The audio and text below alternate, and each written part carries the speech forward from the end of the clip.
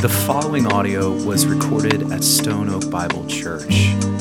For more information about our church or for more resources, visit us at stoneoakbible.com.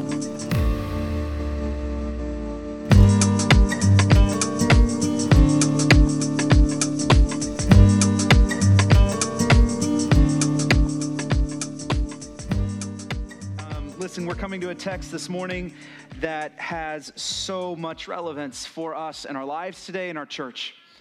I know that we're looking at a text that was written a long time ago. I get that. But what we're going to see is the crazy thing is that the things that we see in this text, the things that we see in this section, church, it's like they were written to us today.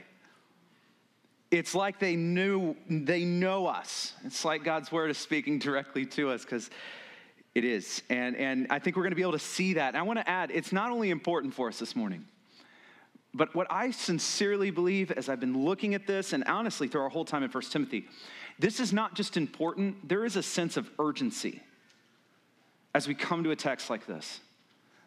Urgency meaning it is speaking to something we are facing today. So this is important, this is urgent, and that's why I can't wait for us to get into this. So our text this morning is going to be 1 Timothy 4. We're going to start in verse 11, and we're going to finish it out. Not the whole book, just chapter 4. So let me read it. We'll pray together, and then we'll get to work unpacking it together, okay? So our text, the Apostle Paul says this: command and teach these things. Let no one despise you for your youth, but set the believers an example in speech, in conduct, in love, in faith, in purity. Until I come, devote yourself to the public reading of Scripture, to exhortation, to teaching. Do not neglect the gift you have, which was given to you by prophecy when the council of elders laid their hands on you. Practice these things. Immerse yourself in them so that all may see your progress. Keep a close watch on yourself and on your teaching. Persist in this, for by so doing, you will save both yourself and your hearers. Let's pray together. God, we come open-handed to your word this morning. And I pray that as we come to this text that you would work, that you would speak, that we would listen. God, I feel a sense of urgency in this, and I just pray that you would help us to apply this well in our lives, in our church, our families, our community today. For your glory and by your power, in Jesus' name, amen. Amen. All right. I don't know if you noticed, but right off the bat, this text that I just read that we're looking at is full of like things to do. It's like the text that is the most full of propositions we could ever look at. There's command after command. It's just things to do. It tells us to do a lot.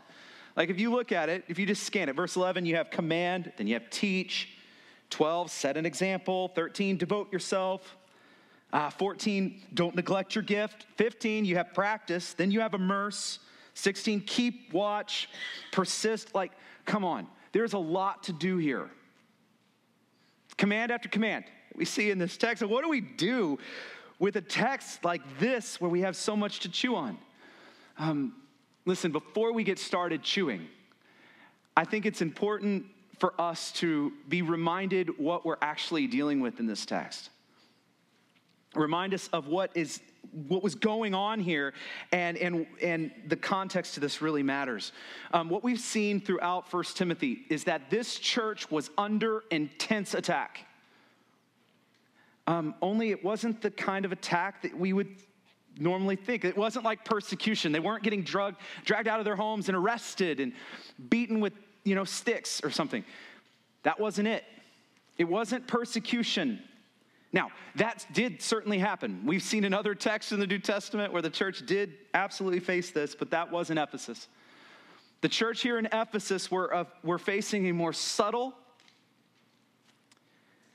more hidden, and in so many ways, I'm going to argue more dangerous attack. than that. They were not being attacked with swords. They weren't. But they were being attacked with false doctrine, with lies, with mistruths. They were being misled. They were being deceived. They were being attacked. Now, you might hear that and think, okay, you built that up too much, Pastor, because that doesn't sound that bad. Like sticks and stones will break my bones, but words we never hurt, right? Wrong. Like, maybe you heard me just say that and say, Pastor, I would much prefer to be lied to than to be beat down with a stick. Now, on some level, I agree with you. I'll give you that. But the more I thought about it, and as more time goes by, actually, I'm not so sure. I want you to think about it like this. I'm going to argue that the kind of attack that the church in Ephesus was facing was in many, many, many ways even more dangerous. It reminds me, you don't have to turn with me here because of time, but in Matthew 10, Jesus is about to send out his disciples. And in this new phase of his ministry, he's sending them out. And he's sending them out into the mission field, like sending them out. And he, in the process of sending them, actually is warning them as well. And in Matthew 10, he warns them what they're going to face. It's going to be life-threatening. He says in Matthew 10:16, I'm going to send you out like sheep among wolves. That doesn't sound good. It's life-threatening. That's scary. That's persecution. You're going to face this on behalf of the gospel. But then he says, just a few verses later, verse 26, have no fear of them. In verse 28, don't fear those who can kill your body, but cannot kill the soul. Jesus says, persecution's coming. Don't fear that because they can't touch you. As my disciples, they can't touch you. And throughout history, guess what? Through all over the world and in all times, we've seen the people of God face pressure and persecution, face death. We've seen those who know what it means to follow Jesus when it's costly, to be part of a church when it cost them even their lives. We've seen this. And yet through it all, we've seen the church stand, the church endure. Now, I don't want you to hear me wrong. It's not that we should be here and going, bring on the persecution. That's crazy talk. Like, don't do that. That's what crazy people say. We shouldn't ask for it, but here's the thing. We should also not fear it. We should not fear it. God has this way of taking what was meant for evil, turning it for the good. He has this way of using even persecution to fan the flames. We see church planting movements that are birthed out of persecution. Just do some research on the underground churches. China, Iran, you pick it. God has a way of using that. But here's the thing, that's not what Ephesus is facing. Let me paint a better picture of what Ephesus was facing. Not people with swords and stones, but people who were within the church and outside the church, who were attacking not the physical body, but their doctrine, the core of what they believe. There were those who were editing, modifying, changing, adding to, subtracting from the truth of this, the truth of the gospel. They were taking it and they were modifying it. It was an attack on what the church stands on, the very foundation. That's what was being attacked. And over time, here's the sad thing, is that these attacks on doctrine, on what is true, on what Scripture teaches, there were people who were believing the attacks and being led astray. And in 1 Timothy, we've already seen this multiple times because this is what what Paul's dealing with in 1 Timothy. We've seen him call them silly myths and speculations and false teaching. We've seen him call out the false teachers and even call them satanic. We see at the end of chapter 1, I believe, where he says that it leads to a shipwreck of the faith. Like we've seen Paul dealing with this kind of attack here. Here's the way I want us to think about it today. As we set up and we walk through this text, I want you to think about it like this. When the church is sure about what we believe, when the church is sure about what we stand on, our salvation, when we stand on this and we do not budge and we're firm, we have this firm foundation, and here's the thing, no weapon can come against us and prosper. When we are sure on who we are in Christ and what Christ has done, Jesus says the gates of hell are not going to prevail against you. The church will stand, the church will endure. I don't care what kind of storms, what kind of persecution, they have no chance. That's on this hand. But on the other hand, when we are not sure, when we are not certain, when we budge, when we're not firm in what we believe, what we hold to, we will crumble. And we don't even need a storm. We don't even need persecution. We'll just crumble on our own. Just implode. We have no foundation. Church, our foundation matters. What we believe and what we hold to matter deeply. This church was facing an attack, and it wasn't on the outside physical stuff. This was an attack on their very foundation. It was deadly. All of these propositions, everything we just read, they're not random. All of these propositions and commands that Paul is giving us here, this is really an action plan, if you will, against facing this kind of attack in the church. This is how we push back against it. So let me bring you back to where I started. How relevant is this for us today? Especially as the American church. Church, we literally face deadly attacks today. We face the potential for a shipwreck of the faith, to use the language that Paul uses. And I'm not afraid. I'm not afraid of persecution from out there and like what they could do to us and like swords and stones kind of persecution. Like I'm not afraid. Now, I'm not rooting for it. I'm not like saying, bring it. Like don't do that. That's not what I'm saying either. I'm really not afraid of it, but do you know what does keep me up at night? What I think about a lot? Do you know on a pastoral level what really gets me and wrecks me? And it's the attacks on what we believe in our foundation that would weaken our very foundation and mislead. How do we push back against this kind of attack? How do we fight against it, guard against it? Church, I want to argue this morning that we fight against this kind of attack the same way, the very same way that Paul gives us here for the church of Ephesus to fight against this kind of attack. And all these commands and propositions, they're not random. I'm going to argue that they really form two different categories. They really boil down to two things. And this is what we're going to center on today. Boils down to something called orthodoxy and orthopraxy. These are fancy words. I've used them before. Love them, like them, leave them. It doesn't bother me.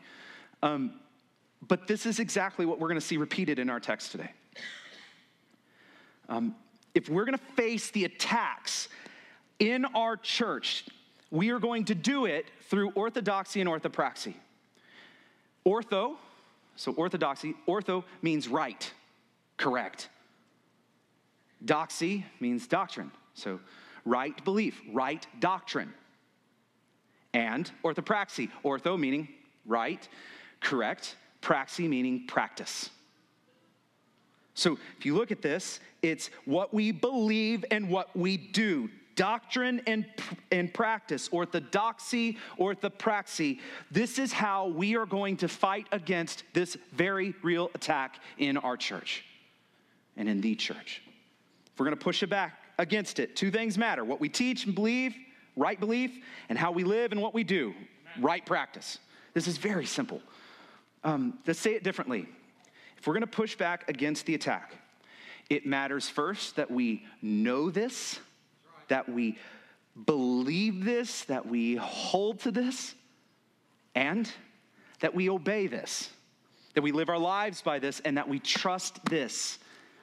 in our daily lives. And this morning we're going to unpack that together.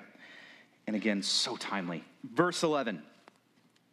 Paul says to Timothy, command and teach these things. By the way, that calls us to look back a little bit.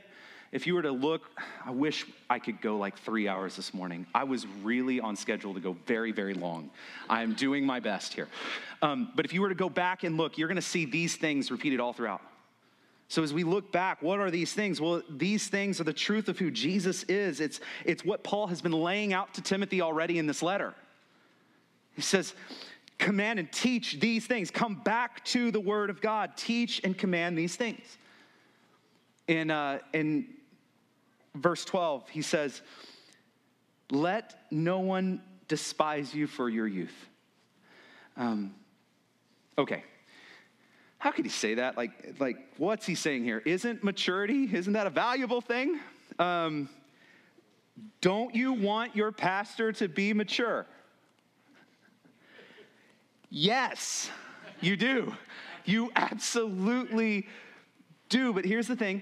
True Christian maturity is not always chronological. It's not always neat and tidy, and it often does not correspond to physical age. I wish it did. It would be a lot easier, just pastorally, to know where we are. You just ask a question, how old are you? How long have you been following Jesus? Okay, I know where you are. That is not, no. But here's the thing. There are some older people who are far less mature than their physical age would indicate. There are some older people who are very mature in their faith. And at the other side, there are some younger people who are far more mature than their age would indicate. And there are some younger people who their age is a pretty good indication, right? We see both. What I'm saying is that physical age is not always the best indicator of spiritual maturity in Jesus. And here's what we know about Timothy. Here's what we know about him. Timothy was young in age. I don't know how young. We don't know. We can speculate. There's a lot of speculation. We don't know. We know he was young, though. But here's what we also know. He was mature in his faith. We know that Timothy was the product of a robust and faithful discipleship in his home growing up. He had been discipled. In fact, I've put this up here before. We need to do it again. In 2 Timothy, next letter to Timothy, chapter 1, verse 5, he says, I am reminded of your sincere faith, little Timmy. I'm reminded of it. A faith that dwelt first in your grandmother Lois and your mother Eunice, and now I am sure dwells in you as well. What does this mean? It means that Timothy has been raised in the faith, discipled in his home by these godly women who poured into him into this multi-generational discipleship. That was Timothy's world. He may have been young, but he was not young in his faith.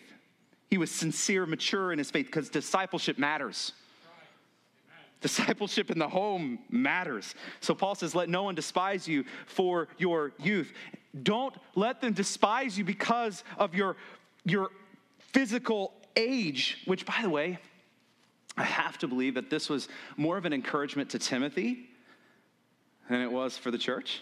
It was written to Timothy.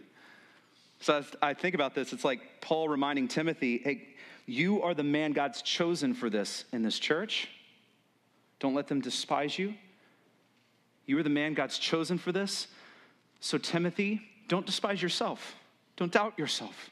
Don't question. God has called you. He is with you. Continue to be faithful in this ministry.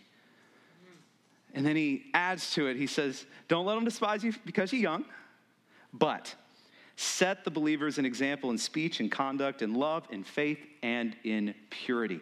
Don't focus on being too young. Focus on living this out. It's so simple. Live out the gospel. Follow this. Follow Jesus. Set an example of how to talk and act and how to love and lead and how to walk in purity and love. Do that. Do that. Paul's telling Timothy it matters what you do. This is going to those ortho words. Orthopraxy. It matters what you do, Timothy. It matters how you live. You're going to push back against the attack that this church is facing. Here's what I want you to do, Timothy. I want you to focus on living in accordance to the Word of God. Focus here. It matters how you live, how you conduct your life. Not because you're saved by your works. Please don't go down that road. Not because you are saved by what you do. Scripture is so clear. You are saved by grace alone, through faith alone, and Christ alone, for the glory of God alone. Okay? That's how you're saved. But your life now in Christ is meant to be an example for others to see, meant to be a light, meant to be an example, and it's meant to push back against the attacks of the enemy. It matters. This is true for pastors, leaders like Timothy in this church. It's true for all disciples of Jesus who are going to stand against the attacks of the enemy. It matters what you do. It matters how we live. And it's not just that. I want to expand this a little bit. Look at verse 13. Until I come, he says, devote yourself to the public reading of Scripture, to exhortation, to teaching. Here's the thing. It matters what you do, Timothy, on an individual level. But I want to be very clear here, church. It matters what we do together as the church. Orthopraxy matters on a church-wide level. Here's what I mean. If we're going to push against the attack, this kind of attack in the church, it matters what we do together when we gather as the church. Sometimes I have to stop and I have to wonder, like, how are we doing as the American church? I have to wonder, like, is this what Jesus had in mind for his church? Would he be pleased with all of this? Listen, I have been just so convicted by this, convinced by this. Scripture does not just call us to gather as the people of God, which it does. And God does not just care that we gather as the church, with which he does. I am convinced and convicted that Scripture also gives us God's plan for us as we gather as the church together. He doesn't just care that we gather, he cares what we do when we gather. And here's the thing, there's flexibility in this. I know churches look different. We're in different contexts, but here's the thing. God cares about what we do together as the church. And central to what we do together as the church is this. Central. We must, church, be centered on this. That is exactly what Paul is saying in verse 13. Until I come, I want you to publicly read this, proclaim this, exhort in this, teach this. So in other words, this is our marching orders. You want to push back against what is false? Stand on this. Preach this. Sing this. Teach this. Pray this. Remember this. Teach this. Stand on this. I mentioned a few weeks ago that why we chose to include the two words Bible Church at the end of our name is because of this conviction. This is why. If we're going to push back against the attacks of the enemy in our church, attacks at our very foundation, it matters what we do. And what we do is we center ourselves on this constantly. And it's my prayer as an elder here, as a pastor here, as a leader here, it's my prayer that no matter your background, no matter what you, like, if you like this church or not, okay, listen, my hope and my prayer is that no matter what, that you can be confident, no matter what day you come, no matter what time of year you come, no matter who is up here preaching, no matter who is leading a group, my prayer is that you at Stone Oak Bible Church can be confident that every time you gather, we will gather around this. Amen. That is mission success for us because it matters. It matters what we do together. What this means is that you are not here, well, you should not be here to hear motivational words, to, be entertained or inspired. I hope not to be boring. I don't want that. I don't want to be rude, and I want to be welcoming. But here's the thing. You're not here to just come and be inspired by some speaker, whoever it may be.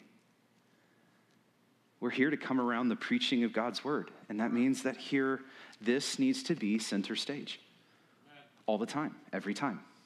It must be center stage because this is true, remains true, and our calls to teach this, which leads us from orthopraxy, what we do.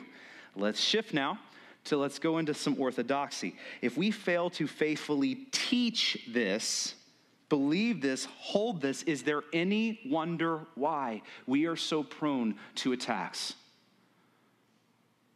from the enemy that would get us to just stray just a little bit? Paul says, Timothy, push back against these attacks by teaching the word of God and clinging to the word of God. That means that for any pastor, for any elder, please don't rely on your cleverness to get people to come to the kingdom of God. You will fail. Rely on this. Trust this. Teach this. Center on this. And Paul says in verse 14, don't neglect the gift you have, and which was given to you by prophecy when the council of elders laid their hands on you. Quick pause here before we move on. What we see here is Paul encouraging Timothy in his own unique gifts. And I got to pause here because, church, you have been given gifts as well. You have. And Scripture is clear that as a follower of Jesus, you've been given gifts, and they're not for you to enjoy and make yourself look awesome. They're given for you to be used in and for the church. That's what they're given to you for. And that means this is a shift that I think we've got to make as the church. Do you know what my job is then? Sometimes people call me a minister, and I don't like it. I'm a minister just like you're a minister. My job is not just to do all the ministry. Like, you don't pay me to do all the ministry that this says. You're not off the hook on that one. I'm not the professional that gets to minister. My job, more specifically, is Ephesians 4. That says, and he, that's Jesus, the head of the church, gave apostles, prophets, the evangelists, the shepherds, the teachers. Same word there that is used for pastor. So he gives these elders and pastors to the church. And why? Why does he do it? To do everything in the, no. To equip the saints for the work of the ministry, for building up the body of Christ. In other words, my job is to help you identify your gifts, to come around you, to equip you in what God has called us to do as his church. That's my job. And here Paul is telling Timothy, don't neglect this. And I want to read that very slowly one more time. As I do, I want it to smack you between your eyes, okay? Do not neglect the gift you have. That's right. Church, brother, sister, do not neglect the gift you have. How can you use your gifts? Are you using your gifts? Church, it's time to use your gifts. And I hope that I am able to come alongside of you and help you in this, because we cannot neglect the gifts that you have been given. And then Paul says, he points to this in verse 14, this laying on of hands. He says, don't neglect the gifts, which was given to you by prophecy when the elders came around you, this council of elders, and laid their hands on you. What is that? I wanted to call this out just real quickly. I want to be very clear here. The council of elders here in this text, they didn't come around Timothy and go, woo, and like empower him with all these gifts. How do I know that? Because no man does that. Like, the Holy Spirit is the one who gives spiritual gifts. Okay? So this isn't like a thing like this. Like, we're not imparting. The Holy Spirit is doing this work and giving gifts to Timothy and this is the Holy Spirit's job. He empowers. And so what's going on here? As the council of elders come around and lay hands, I think this is best understood as the practice that we continue to practice today. We have practiced this before. And actually, we are going to get to practice this again in just a few weeks. It looks like this. Go ahead and put that up there. Several months ago now, we sent out a group from within us to go plant a church on the west side of San Antonio. To plant another church. They filled our stage, and we came around them, and we put out our hands, and we came around them, laid hands, and prayed on them, prayed for them, commissioned them out. Now, were we imputing power to them in this moment? No. What we were doing is coming around them, and we were affirming the gifts that we have seen the Holy Spirit give them. We were affirming that we see this in you. We were coming around them and praying for them, this prayer of blessing as we commissioned them out. That was such an incredibly beautiful moment. That's what this text has in mind. I like to think of when Timothy was young and going out to this church in Ephesus, being surrounded and prayed for, sent out. That's what is on. And just a heads up, we get to do this again in just a couple weeks. And on August 27th, we get to do this again, this time for Jacob and Sophia. If you don't know them, you will. Who are about to head out, back out onto the mission field. Overseas missionaries, we are about to come around them. And so on August 27th, we get to practice this text. Be there for this. This is important. We get to come around them, affirm them, pray over them, and pray a prayer of blessing over them as we commission them out. We get to do this. I love that. But here's what we see here in this verse. We have Paul calling Timothy. Remember that moment. Look back to that moment when we laid hands on you, affirmed you, and sent you out. He looks back to that, and he calls him to look back to that for encouragement and strength. And then he says in verse 15, practice these things. Immerse yourself in these things. I love that language. It's like jumping full-blown into a swimming pool, just full-blown, just immersing yourself in these things. And that's what he calls him to do. He says, practice these things. Immerse yourself in them, verse 15, so that all may see your progress. It's exactly what we see in what Paul said in verse 12 already. It matters what you do. It matters how you live your life, right? And then he says in verse 16, keep a close watch on yourself and on your teaching. I love this command because that job's never done. It is done. One day when you see Jesus face to face, it's done. Until then, it's not done. We keep going. You're not going to get up to a point where you're saying, good, I have kept close watch. I'm good now. No, it's an ongoing. In fact, he's about to say, persist in this. It means keep going. You're not done. He says, keep watch. Be vigilant. Keep watch over two things. One, yourself and your actions, orthopraxy. What else? On yourself and your teaching, the doctrine, the teaching, orthodoxy. These things matter, church. They matter. If I were to boil this down, just bring this down to one more level. Listen, do you know how we are healthy as a church? We're healthy as a church. Yes, leadership matters. We've talked about that. Pastors, elders, having healthy leaders and healthy group leaders and deacons and teachers. Leadership in the church matters if we're going to be healthy. Yes, absolutely. But ultimately, as a church family, our health is about the health of our members. Scripture compares the church to a body, and that imagery is helpful because unhealthy members, unhealthy body parts make unhealthy bodies. There's no getting around that. What we believe and what we do matter on a church-wide level. But church, even more fundamental than that, what you believe and what you do, it matters first on an individual level. How you live your life, what you believe, how you practice your faith, how you teach, it matters. You might hear that and say, well, I'm not a pastor or an elder or a teacher, so this text doesn't apply to me. Come on now. We've told you you're wrong every week, but I'm going to say it again. Wrong. Wrong. If you think back again to Timothy, think back. Who showed him what it meant to follow Jesus? who showed him the truths of the faith. Was it Pastor Paul? No, it was Lois. No, it was Eunice. Here's the reality. If we're going to be healthy and we're going to push back against these attacks of the enemy in our church, it's going to take Pastor Paul's. Yes and amen. But it's also going to take Lois's and Eunice's.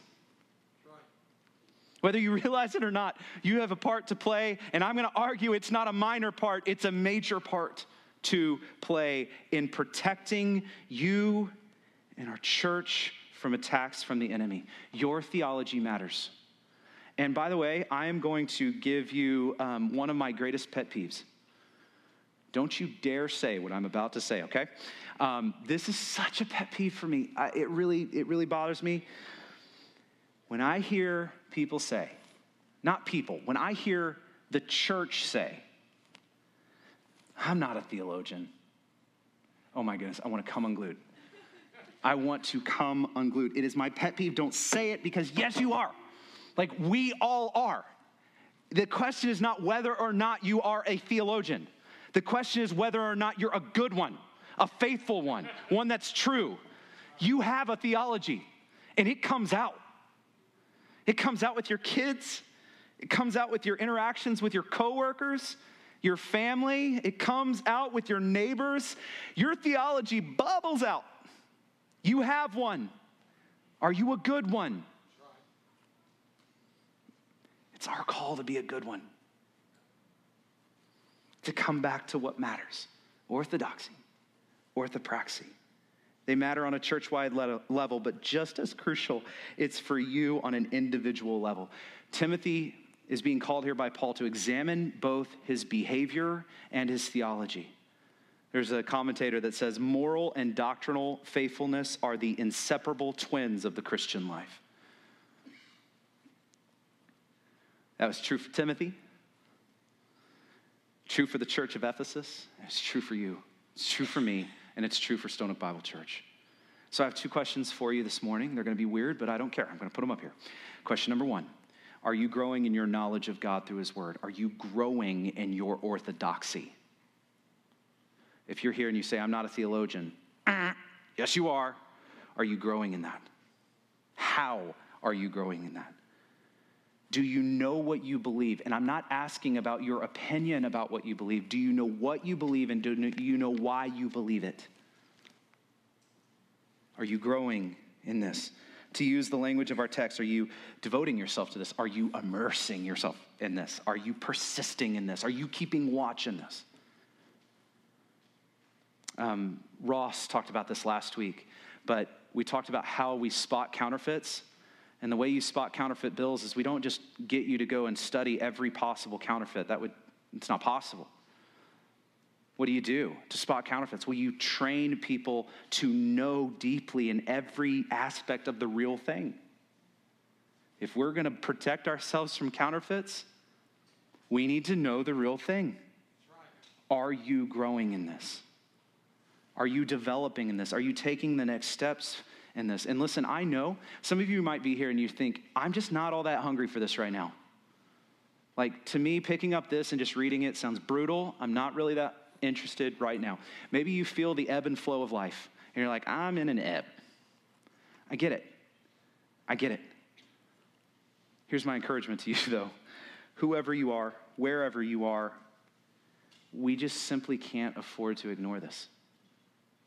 So whether or not you're particularly hungry, there's food on the plate. I just encourage you to come to it. Start somewhere. Start small. How can you grow in this? How can you sharpen in this, grow in orthodoxy? With that, question number two, you can probably guess where I'm going. Are you growing in orthopraxy? Are you growing in your obedience to God through his word? Are you growing in practice? Are you living this out? Church, if you examine your life, are you bringing your life under this and submitting yourself even when you don't fully understand it? Are you submitting to yourself to what God has to say in his word? It's not just enough to know vaguely about the truth. Are you living it? To use some of the language again from this text, are you devoting yourself to this? Are you practicing this? Are you persisting in this? How can you take the next step of obedience today? How are you growing in this? What needs to be your next step? Do you know God's truth, and does your life declare that truth? Church, this is our calling today. This is how we collectively push back against this attack. Both orthodoxy, orthopraxy, they matter. They matter together collectively as a church, and they matter individually. Now, this was Paul's call to Timothy. And I want us to see how Paul finishes this text. He says, persist in this, for by doing so, you're going to save both yourself and your hearers. Okay, that could be a sticky statement. But hear me, I don't want you to get led astray here this morning. Don't get off track. Don't miss what Paul is saying here. This text does not mean that we save ourselves, like in a salvation sense, in a justification sense, forgiveness of sin. Here's the thing. Only Jesus does that. You don't. Only Jesus does that. This is not talking about salvation from sin and death and hell. It's not talking about justification. Again, you don't do that. Jesus does that, period. So what is Paul talking about? Here's the better question. What are we being saved from here in this text? If it's not death, sin, and hell and damnation, what is Paul saying that we can save ourselves from? And what is Paul saying that we can save others from? Well, in context, that's why context matters. He's not talking about saving ourselves from the fires of hell. He's talking about saving ourselves and others from false teaching, from being led astray. That's the salvation that Paul is talking about here. In other words, through persisting in these things, we can endure the attacks of the enemy on us and on our church. He says, persist in this because when the world gives way, you can save yourself from stumbling into foolishness if you stay rooted in this. You can help protect the people you love and you walk with in your community from going off into crazy places if you stick to this and stand to this. Stand on this. Look, an attack is coming, and it's a dangerous one, and it's an attack on what we believe. And so stand firm, teach this, and live by this. Orthodoxy, orthopraxy, this will never fail. And I want to encourage us with one final thing this morning. Paul was writing this to Timothy, and he was writing this to a very real church in a city of Ephesus about very real attacks that they are facing. You want to hear something really cool? At least I think this is really cool. You might hear this and be like, okay, but this is so cool. If you were to fast forward to the very end of your Bible, just the very end, last book of the Bible, the book of Revelation, you would see that Jesus gives a report card to 7 churches, one of which happens to be our church here in Ephesus. And do you know what Jesus says about the church in Ephesus? Verse 2, he says, I know your works, your toil, your patient endurance, and how you can't bear with those who are evil, but have tested those who call themselves apostles and are not, and found them to be false. I know you are enduring patiently and bearing up for my name's sake, and you have not grown weary. Okay, how cool is this? Jesus is commending them for their fight against false doctrine.